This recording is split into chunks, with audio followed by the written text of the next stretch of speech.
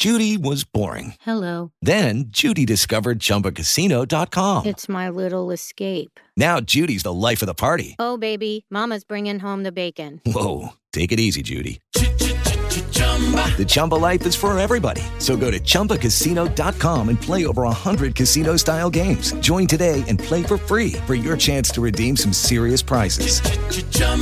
ChumbaCasino.com. No purchase necessary. Void where prohibited by law. 18 plus terms and conditions apply. See website for details. Oh, we are so welcome. stoked. Thank you for coming. So stoked. I mean, honestly, I said to her and I said to Andre, could you believe that the meeting that we had on 93rd Street could lead to this? Yeah, I know. And I was just like... And here we are. Holy crap. How many shows have you done now? 700 and something. No, yeah, about 700. Wow. And counting. That's a lot. It's ridiculous. Yeah. Yeah. It's a bit ridiculous. Do you feel like you've got into a kind of like a cruising altitude for a process now? Me, because I was the one who started it. Right. It was definitely going, okay, where learning curve since I've grown up where had different influences, you being one of them, and John Stewart Rouse and Colbert. Me too, yeah. Like literally, I basically went to her when we reformed it, and I said, "Okay, this is going to be the Disabled Daily Show." And I struggled with just going, okay, how to get disability and satire together, because it's such a... Everyone goes, so you do what now? And I'm like, it's both, not just one. Shall we? Yeah. I think we should. Let us. Let's do this. Let us. So, where were you brought up? I was brought up in England, so my family are from Liverpool in England, and I was born in Birmingham, and I was raised for most of my childhood in Bedford, which is about an hour north of London. Wow. Yeah. Right. So smaller town. Actually, I guess actually Bedford's a pretty big town. Oh. So yeah, it kind of. I think there is a rule in England where you can only be called a city if you have a cathedral in it, and Bedford did not have a cathedral. So it's a large town. Okay. Yeah. So well, I've been over to England for study and playing and all that. But, like, I was near King's Cross and, like, you can only be called King's Cross if you have a train station in it. And they do have that. Nothing King's Cross else. emphatically has a train station. And also, if you have the 9 3/4 hidden. They do. They do. I think they have a sign up at King's Cross, don't they? They do. So they have all the muggles walking past going, yes, I'm here. Yes, I'm here. Yeah. So, I mean, like, what was home life for you like? Well, my dad was a teacher, and my mum worked in education as well. And I have a brother and 2 sisters. They're all younger than me. So you're I went to local schools. wow. The fundamental thing we have in common is wanting to laugh at the world. Yes. And it's amazing how strong that bond is. Oh, yes. And wanting to laugh at the world through the eyes in which we see it. Yeah. You know. But it's it's an odd bond between people who love comedy or who want to create comedy, isn't it? Because you tend to get along instantly. Yes. I don't know if there's a kind of a feeling of being an outsider as a comedian. That means you end up being you end up reacting very positively or being comfortable around other minds that think that way. Yes. And the other thing is that when I instantaneously met you, and you just, like, I explained to everybody, you just popped out of the door. I did. I did. I'm like. I almost walked into you. And almost. honestly, it was about that close. And I'm like, that's John Oliver. You're going into John. I'm like, oh shit. Oh shit! We were 2 ships about to collide. Oh yeah. But the other thing is that, like, it's a double-edged sword. So you're an outsider, we're outsiders because of the fact that we have disabilities. Yeah. And so I think the funniest thing with, like, comedians and being outsiders, like, we have questions about the Comedy Zone and the Italian M-Bone too. To get to.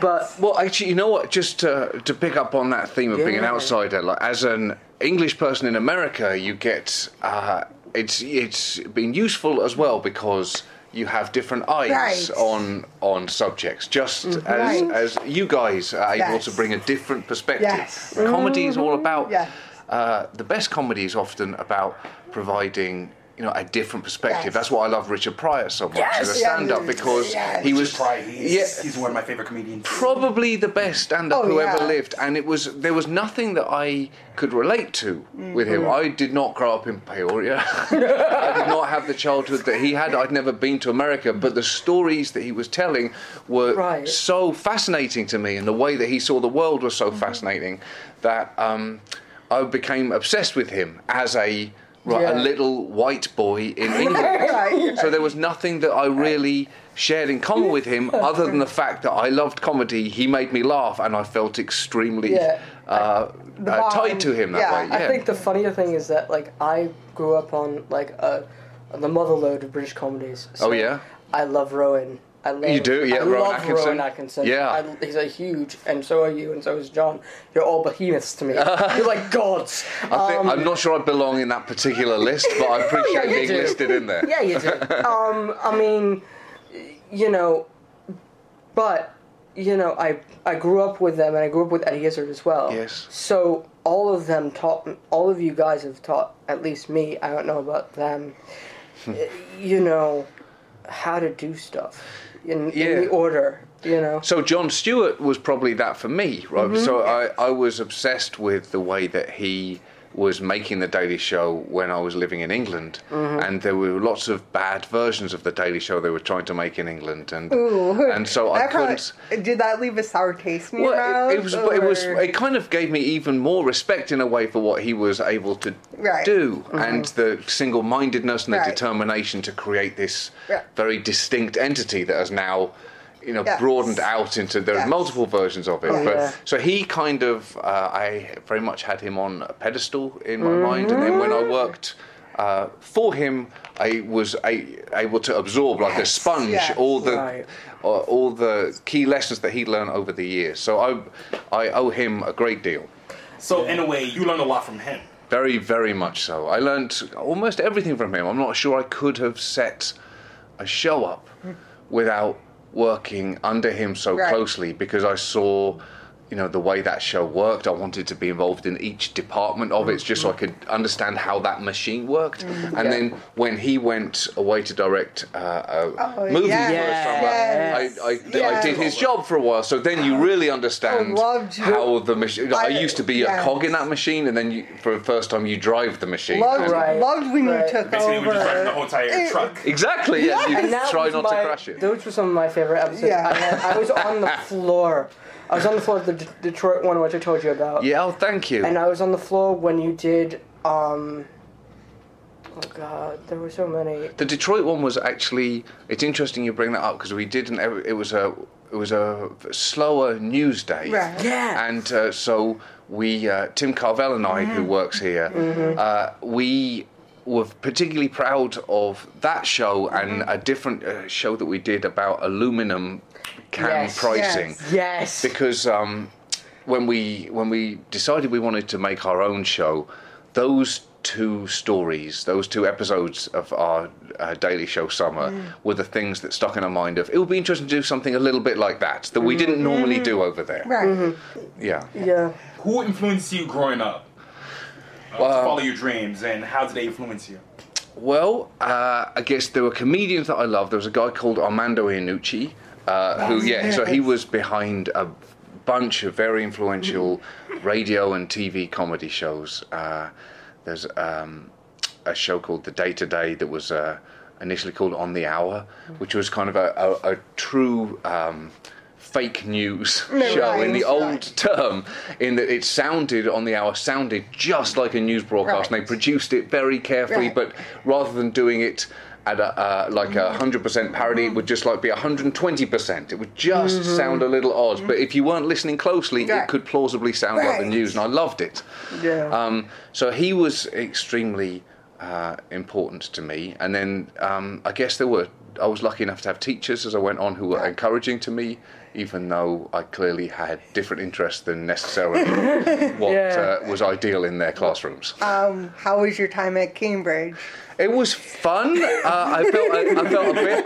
We heard on the Marin interview that you didn't like it. I felt a bit out of place there. You and Richard I watched. Exactly. So we both felt a little bit out of place. So that probably helped us. We've got going back to what we were talking about earlier on. It's a very beautiful place full of people who've had very privileged lives, and if you don't fit necessarily into that particular mold, it can feel like you have no business being there. So we met thankfully very early on and started writing comedy shows together, and for a comedy group called Footlights there, which is where some of Monty Python had been. We did our research. Okay, so you know. Classmates. Who were your classmates in the Footlights? So Richard Iwadi, Matthew Holness, who he did a show called Garth Marenghi, about like a fake show about a horror writer. And there was a guy that's I spent 1 year with David Mitchell. And IOD? Richard Iwadi, that's right. He wrote Garth Marenghi with Matt Holness, and now he directs movies. A lot. Do you still keep in touch with former cast members? I do. I saw Richard when he was here. He's doing some. He does some travel show. He was explaining to me now. So he was in New York, and he was about to go on rollerblades in Central Park, which is about as far out of his comfort zone as it's possible to be. So I didn't see. He explained it to me, and it made so little sense. I slightly doubt that show actually exists. I try and see him whenever he comes to New York. I mean, my favorite role of his is. The one in the IT crowd. Yes. Is my favorite. He's Moss, right? Yes, Moss. And honestly, the entire cast makes that show. I mean, but specifically him, and the fact that he'll pick up the phone as Moss, like, yes, no. Push it on off. It's not a million miles away from who Richard is as a human being. No. He would be the first to say his acting skills are between 0 and 1 on a scale of 1,000. But he's very funny. He's very funny. I mean, like, I love the writer who did that. Graham Linehan. He's very Graham. So he wrote a show called Father Ted. Do you guys know that? I do. About Irish priests. It was very, very funny. I particularly love that. And he wrote a couple of the Brass Eye specials, which Chris Morris was involved in. He was a guy. I love Chris Morris as well. He was great. Going back to the first short cameo role in The Bleak House. Oh yeah! Wow! You guys have done. You come across that role? You guys have done some serious research. I was 6 years old, so I did not come across that role so much as they were filming in the area and they needed a child with black hair and brown eyes. So I had both of those things. Consider the description well. Yeah, that's right. You needed to be qualified in 2 ways, and so I played a Dickensian orphan. So I think I was called Felix Pardiggle, and I don't remember much about it other than there was a very scary dog who had to bark at us as we went in, and so they put his teeth up, and so they kind of had introduced us to the dog beforehand, saying, look, he's going to be mean later, but he's actually a nice dog. And then there was an actress, Diana Rigg, who I later realised in my life was an extremely well thought of actress, but all I thought of her at the time was she was the nice lady who gave us aniseed balls. So, do you know those aniseed balls? They were a British candy. Yes. They were objectively disgusting, but they were a nice treat for me at the time. I mean, then there's the Comedy Zone, right? Yes. We discovered that was Avalon's training ground. So Al Murray came in through that. He did. That's you right. did. Yes. What's his name? Frankie Boyle came through. Did he as well? Yeah. Wow. Who else? There are a couple of others, but those were the ones I spotted. But like, what was that like? It was great. So that was, Edinburgh Festival, which is this, a comedy. It's not just a comedy festival, an arts festival of which comedy is a huge part. It takes place in August of every year, and we would kind of build our years around it. So to try and do a new show every year, and that was my first chance to do stand-up comedy in a more controlled environment because it wasn't just on me. Right. So my show, who was on it? I think there was a guy called Carl Theobald and a stand-up called Francesca Martinez, who actually has cerebral palsy. And, she's very funny. Yeah. And so there was, I can't remember the fourth person now. But there were four of us, and we would each do 20 minutes. Yeah, and it was a great, tough learning experience. Yeah, but like we were talking about earlier on, that there's nothing kind of more exciting than a steep learning curve. So like when you started this show, it's overwhelming, right? Because you realise you don't know anything, and you need to learn everything quickly. Yes. But so you go out and you try to get some listeners. And exactly. Watch for and you learn from your mistakes. Yes. I think the way that the Comedy Zone was useful to me, and I don't know if you guys have found this, is that I generally learnt more important lessons from bad shows or mistakes than from good shows. I constantly go, I'm the one constantly looking at our statistics. I'm like, okay, some might not do so. Some aren't so hot, but yet the humor that we've been discussing is all kind of, it shifted to one man. Right. And we all know at this table what man this is. We're trying not to say his name. There's a Voldemort-esque quality. Yes. He who must not be White House Nick. Exactly. But I mean, so that was a proving ground, right? Definitely. So then, did they then go, we want you, or did it take time? Did it take more time than... who's they then? Avalon. I was... So that's my management company. They had signed me just before that, I think. So wow. So they certainly could have dropped me after that with some reason, because I had some bumpy nights. That's part of it. You kind of when you sometimes from a bad experience or a bad show, the hardest and most useful lessons you can learn are, well, why was that bad? What did I do wrong? Or what didn't work? What happened? Exactly. Why did I make the audience laugh? Exactly. And those are the most... podcast, it's the... Okay, which topics do we needs to go? Right. And what topics... Or what didn't work and why? Yeah. And so, do you want to, is there a way that you want to try and attack a topic in a different way next time? Or does something feel like... It's out of place, or out of sort, we found that even in the making of this show in our first year. It was often the shows that we were less happy with at the end of the week that we would think, okay, so how do we not do that again? Yeah. How much research went into that, the 4 train episodes dealing with Scranton? So I have the photos of it, and I saw the nice monstrosity. I love the set piece, but I was just like, wait, it wasn't supposed to come to Pennsylvania. Right, so with those... With those, we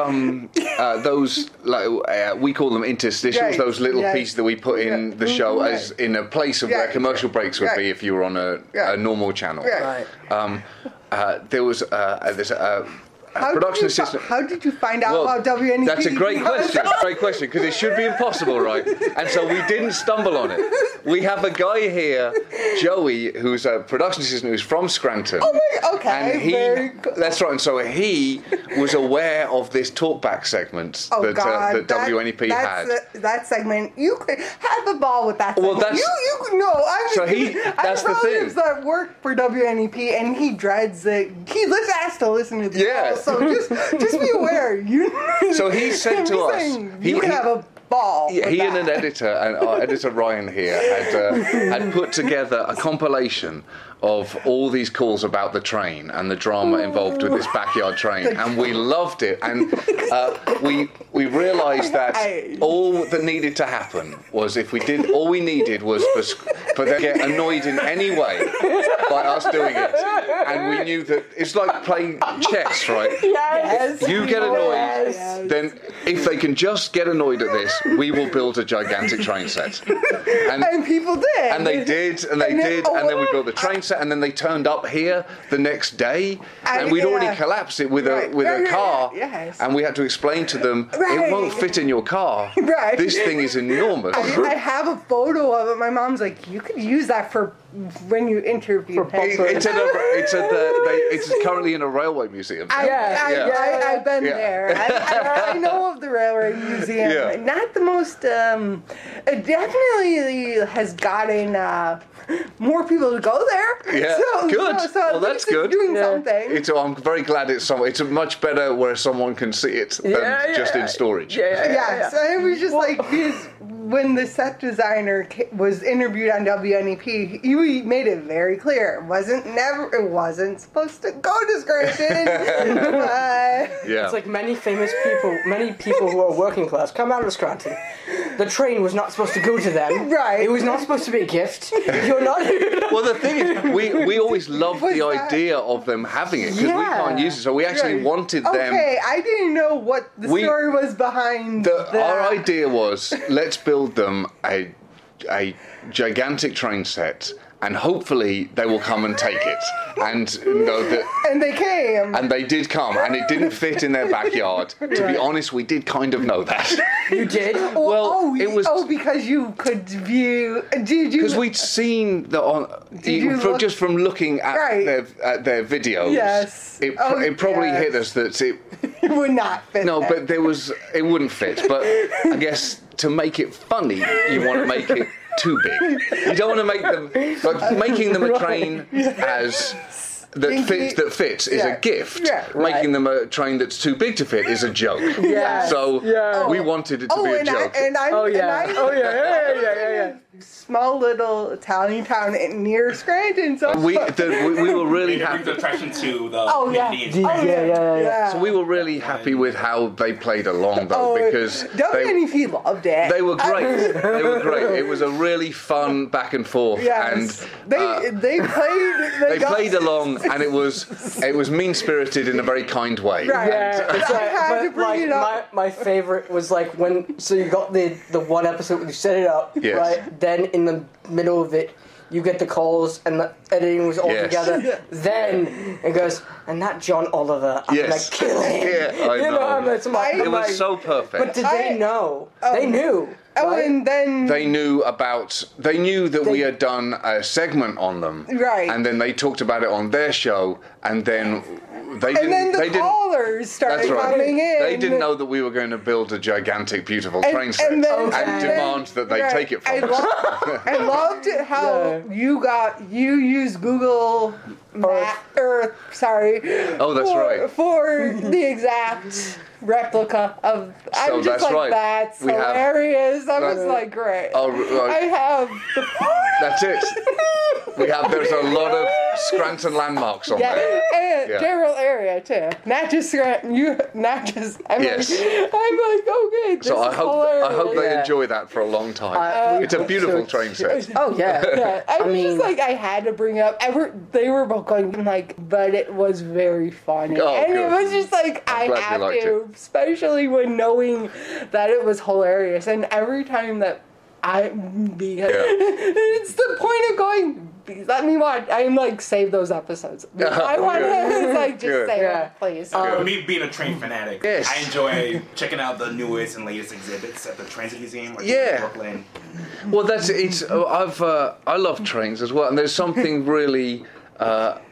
There's something about a train set that takes you back to when you first loved trains as a kid. So it was both a very silly thing, but also I was very excited to see it for the first time. There's something very. I will never forget the first time that I saw a train car. Yeah. I begged my parents to let me inside the train car, so I rode inside the train car and I was elated. Yeah. Ever since then, I studied out the entire subway map. Yeah, the trains are fantastic. So I feel there's almost no more exciting object than a train set, especially if it's one that is enormous and shoots fireworks out the top of it. And has a waterfall. Yes. And a canary. That's right. And everything. Yes. I want everything like Veruca Salt. Yes, exactly. That was a strong Willy Wonka reference. Yeah, like Veruca Salt. I want it now. I want it now, Daddy. I want it, Daddy. I want it now. I want an Oompa Loompa. I want an Oompa Loompa. Exactly. Yes. I want an Oompa Loompa. Wait a second. Don't you mean little person? I mean, that's dated in a difficult way. There. Right. So we know that your show is all about diversity. That's very clear. Yes. Right. Yeah. We try. Yeah. The diversity between the list that's on the wall from every season. Yeah. So maybe we could describe for your listeners that we have we're in our. I guess writers' room. We're in his office right now. Yeah, we're in the office, and so we have there's a massive chalkboard that takes up almost half of one wall, and and on it has a list of all the shows that we've done, the main stories in each show, from our first one, which was about India, to our most recent one. Oh, actually, we haven't even put our fourth season on there yet. No, you haven't. So now we finished it. Yeah, that's right. So to our last one of season 3. But eventually we will put write the fourth season down as well. Bringing on to that, what do you think of people with disabilities doing satire and comedy? And I love the idea of it. How would you influence that? How would I influence it? I mean, it's not for me to influence, other than the fact I love what you guys are doing.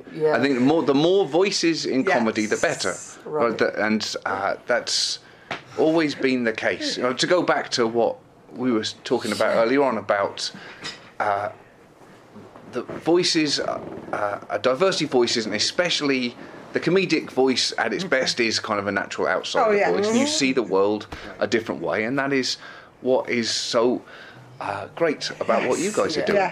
You've got a unique perspective, especially on the news, like you were talking about earlier, especially on the news, or especially with news related to anyone with disabilities. I was just listening to an episode of yours where you were talking about that duck.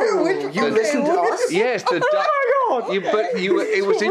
It was interesting that you lasered in on. There was. I don't know exactly what the story was, but with one of the DACA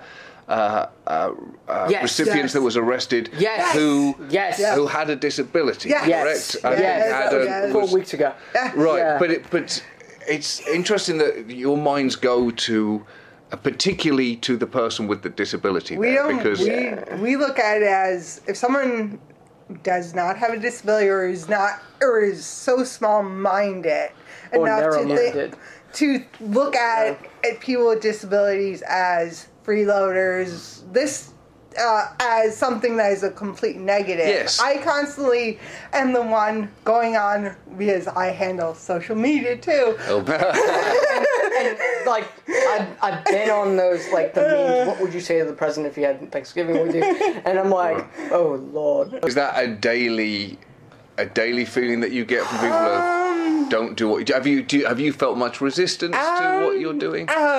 Prior to doing the podcast, prior to me even having a voice, I felt that growing up, I was that kid in special ed until I started pushing my way to say, okay, I'm getting out for these subjects. I don't care who's telling me no, family, friends, otherwise. I will make an impact. I will make sure that those in the public school administration know my name, good, bad, or otherwise. And it kind of helped. And I was that person in school that told the superintendent off and didn't get expelled. Funny people are often can often be seen as troublemakers in a school environment. I was the quiet person up until I got pushed so far, and then it was she reacts badly, and because I was in soccer, played it multiple years, I was that type of person going, you don't want to push your luck, especially with not knowing what my mindset is, not knowing how I'm going to be processing through the day of bullying, going through the gauntlet of teachers going, you can't do this. No, I can. I'm good. I know technologies. I'm supposed to have different assistive technologies. Right. Don't deny me something that is stated on a piece of paper. So when did you decide that when did you realise that you could or that you wanted to make those experiences funny? Individuals? Or just a group? Or I guess individually, when did you realise that you wanted to make jokes about experiences? I started to really pursue it after, I would say 11th, 12th, I would say 10th and 11th grade after going, because besides having autism, I have seasonal affective disorder, depression, and anxiety. So for me, I'm very complex, and I've had TSS workers as a kid. Yeah. And some of them were great. I even got into bullpen with them and got into bullpen with different people who were in the psychiatry. It's out there. It's been out there. Right. I was influenced from British comedy at the age of 7. Yeah, and what did you like? So you liked particularly Blackadder, Rowan Atkinson, you said you liked? I like Blackadder, I like Thin Blue Line, I love Chef. Chef, yeah, with Lenny Henry. I love nice. I communicated with Len a couple of times. He was very nice. Really? Very nice guy. Oh, that's great. And Don as well. Oh, wow. But what impressed me about Chef was that it was a diverse thing. Yeah. It was the first thing that was black diversity against everybody else, and he was the only person besides the guy who played Everton. Yeah. In that. And then what influenced me about Blackadder was the fact that you could be really, really, really, really rude and funny. Yeah, it was rude. It was very rude. And really bombastic. Yeah. And really funny. I mean, and it doesn't have to be cheap laughs. Right. It can be major. Well, that's what I loved about Blackadder. That it was very smart and very stupid at the same time, and that's my favourite. There's been times where I just look at having disabilities where, because of me having different stuff, I was going, okay, great, I have food allergies, whatever. But I'm like, no one can make fun of me dying except for me, or the people that have to give me everything. That's it. That's my rule. It's like, okay, if someone, if I'm allergic to peanuts, if they were out, and I'm like, okay, no one could joke about me dying, because that has had me happen where... Right. I'm like, no, you don't joke about it. Please, no. I asked it's like a kid going, I asked the one to get the injection. Sorry, but you don't count. But it's like, no. But when you're in a hospital room for 3 hours, a lot of that's true. And being can't breathe. That's serious. With the EpiPen, because I normally take it before I even get that. So far, I've been in hospital rooms where I made the whole staff laugh. Our staff laugh. So that's my point. Yes. Right? That's my point. Yes. Is that that's probably why we get along, right? Yeah. Because there's a certain inclination to do that, which is a very fundamental common bond that you would take a very like a dark moment or a difficult situation for people, and your only instinct screaming out is to make a joke or make people laugh. Yeah. I remember my granddad's funeral. That he was a funny man, but it was I felt the funeral was too sad. It was a very dour, and everyone was being very sad, which is understandable. But he was funny, so I was telling a speech. So I started telling jokes about him, and people started laughing, and it was that feeling of. I could see my mom's face watching me do it, and she was kind of saying, "That's enough now. Don't. This is not a gig. This is not your crowd. We're mourning your grandfather." And I remember my granddad, right? Granddad, right? So she died when I was 20. Okay, gran. We say gran is like an abbreviation that we often use. My gran. I call my grandmother The gran, right? Yeah. My granddad died, and I remember being so sad, and at the same time, in my family, there are 2 disabled. Well, no, now actually 4, but at the time, 2. Yeah. Myself and her, and I was going to outlast her, and I knew that, and so. My world for a while became very repressed and all of that. And And so my dad said, "You could stop crying." I said, "I can't stop crying through the blackness, Dad. I really can't. I can't." And he goes, "That's not funny." I said, she's been 8 foot down and you're standing there, just not saying a word. It's just totally closed off. The gutter's down. That's it. Nothing. And he's like, "I can't help it." I said, "Cry." It's odd, though, isn't it? It's odd how all of our reaction to you saying "I can't stop crying through the blackness" is to laugh. That's not even a joke. You were in pain at that point. We're literally laughing at your pain. Yes, I know. I know. Saying life's too short to be sad all the time. Right. Yeah. It's a laugh. Right. I found that In that kind of situation when you experience death, you have no other choice but to laugh, to enjoy yourself. Exactly. I think I liked. I had a really fun time doing this is going to sound very, very strange. I had a really fun time doing comedy in Afghanistan because my wife was an army medic in the US Army, and so I wanted to do a USO tour, and she was in Iraq, but there was a tour to Afghanistan that I got to go on, and she came with me just because I wanted to kind of see it was not going to be remotely similar to her actual experience, but I wanted to kind of see the things that she was the places, seeing? Exactly, and eat the food that they were eating over there, so I could feel like I understood a little better something that I could never possibly understand. Right. And it was a really fun place to do comedy because a war zone is not funny, right? Right. But they want to laugh because you can't be sad or stressed all day. Right. And so they became really euphoric moments of release, and it was not gigs where they were particularly laughing at anything particularly funny that I was doing, more just that you were there. That's basically it. That I was just there, right? So you become a lightning rod for people just projecting. Right. They want to laugh. They want to release. So if you do anything that even sounds funny, even if it isn't, there is laughter coming from them. And so it became a really, really fun experience to do, to have people howling with laughter at a situation which is objectively not funny. Right. I mean, The Bugle, Andy Zaltzman. Yes. Okay.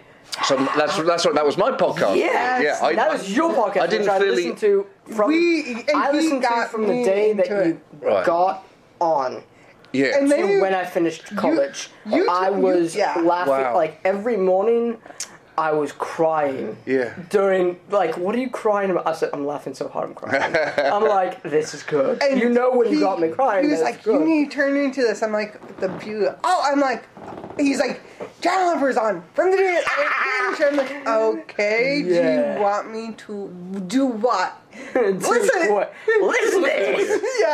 But so how did that whole entire partnership come about? So I've been writing with Andy for years, and I just moved to New York to work for Jon Stewart, and so I wasn't really fully aware of what podcasts were then, but we were struggling to get things commissioned on the radio in England, so podcasts were a great way for us to just do something. As you know, you just do it. It's on your terms. You have the control to either do it or not do it. There's no barrier of entry that someone can stop you from doing it. And there's no networks to hold you back. So it's a big deal, right? Because you can find your audience, just like you found your audience here. And so we started making The Bugle, and it was a way to keep in touch with him and write with him once a week. Didn't you also work with him on Political Animal? I did. That was before I left. That was one of our radio shows that was cancelled. Okay, what is Political Animal? It was a chance to do. We did little odd audio sketches around it, but it was a chance really for other stand-ups, maybe that didn't normally do political material, to do something. Oh, cool! That's so cool. It was. Yeah, so it was I think. Political comedy as a term is a very odd way for people to refer to things, because it's just comedy. It's all comedy. It's just about something. It's like saying animal comedy. No, there's no real need to split it up. I mean, like you're not going to have Nick Park, who created Creature Comforts, whom I love. And she does too, and he does too, because I showed him all of it. I showed them. I said, you got to watch this. And I mean, my favorite is Leopard, where the bull is like, it's so good. Right, I've had it, you know, and you know that it's going to, something's going to fall. Yeah, like, yeah, it was great. But like, in terms of the political, like, we're not politically correct. You know that. We're far from You've listened to us, so you know that. Yeah.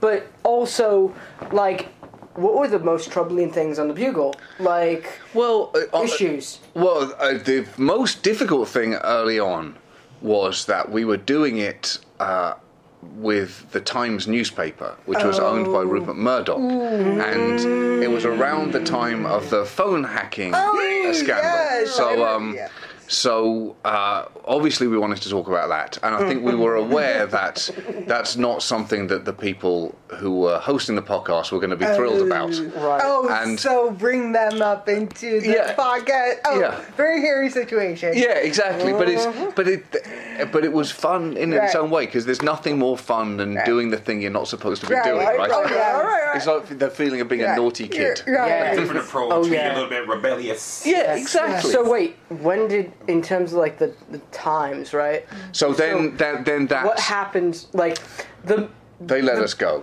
They let you go because of that. I don't know if it was because of that. It was certainly around that time. Oh, wow. But I can't say it was because of that. Because then Richard Bean did Great Britain, which is a play about the phone hacking. Oh, right. I don't know that one. Oh, it's great.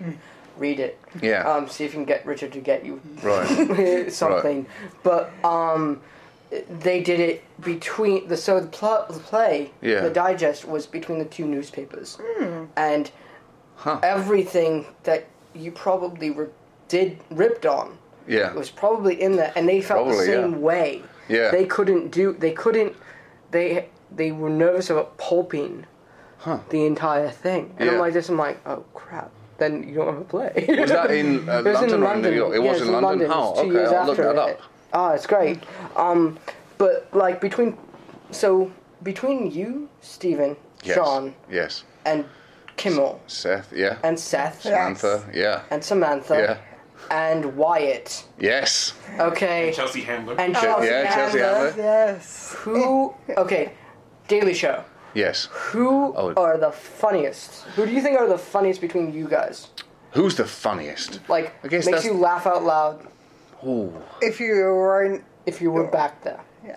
If I was back there, I guess it depends, right? It's like Sam was always like her field pieces just was always funny. Yes. In a way that was kind of awe-inspiring, that she would always come back with something, even when the story was quite bad. She had no chill whatsoever. No, she was really, she was amazingly good at it. And then John, I always loved when he was funny about silly things. You knew that he could do, comedy about the news or like in satire. He could do that better than anybody, but arguably better than anyone has ever done it and ever will do it. But he was also really funny. So some of my favourite moments are like when he did his first long piece about how much he hated Chicago pizza. Oh yes, just because it was so dumb, but he was hilarious. Just so funny. And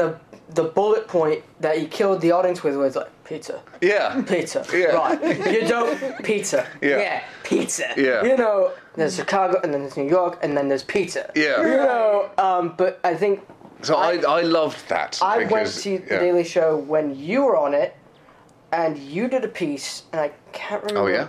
Oh, yeah? I know you were with Jess. Oh, yes? Okay. And you were at the green screen. Yeah. And you were doing something where it was on a beach. God, I can't remember that. And it was on a beach. And you're like, I can't take this anymore. And you stormed off. And my dad and I were all in the back row just howling.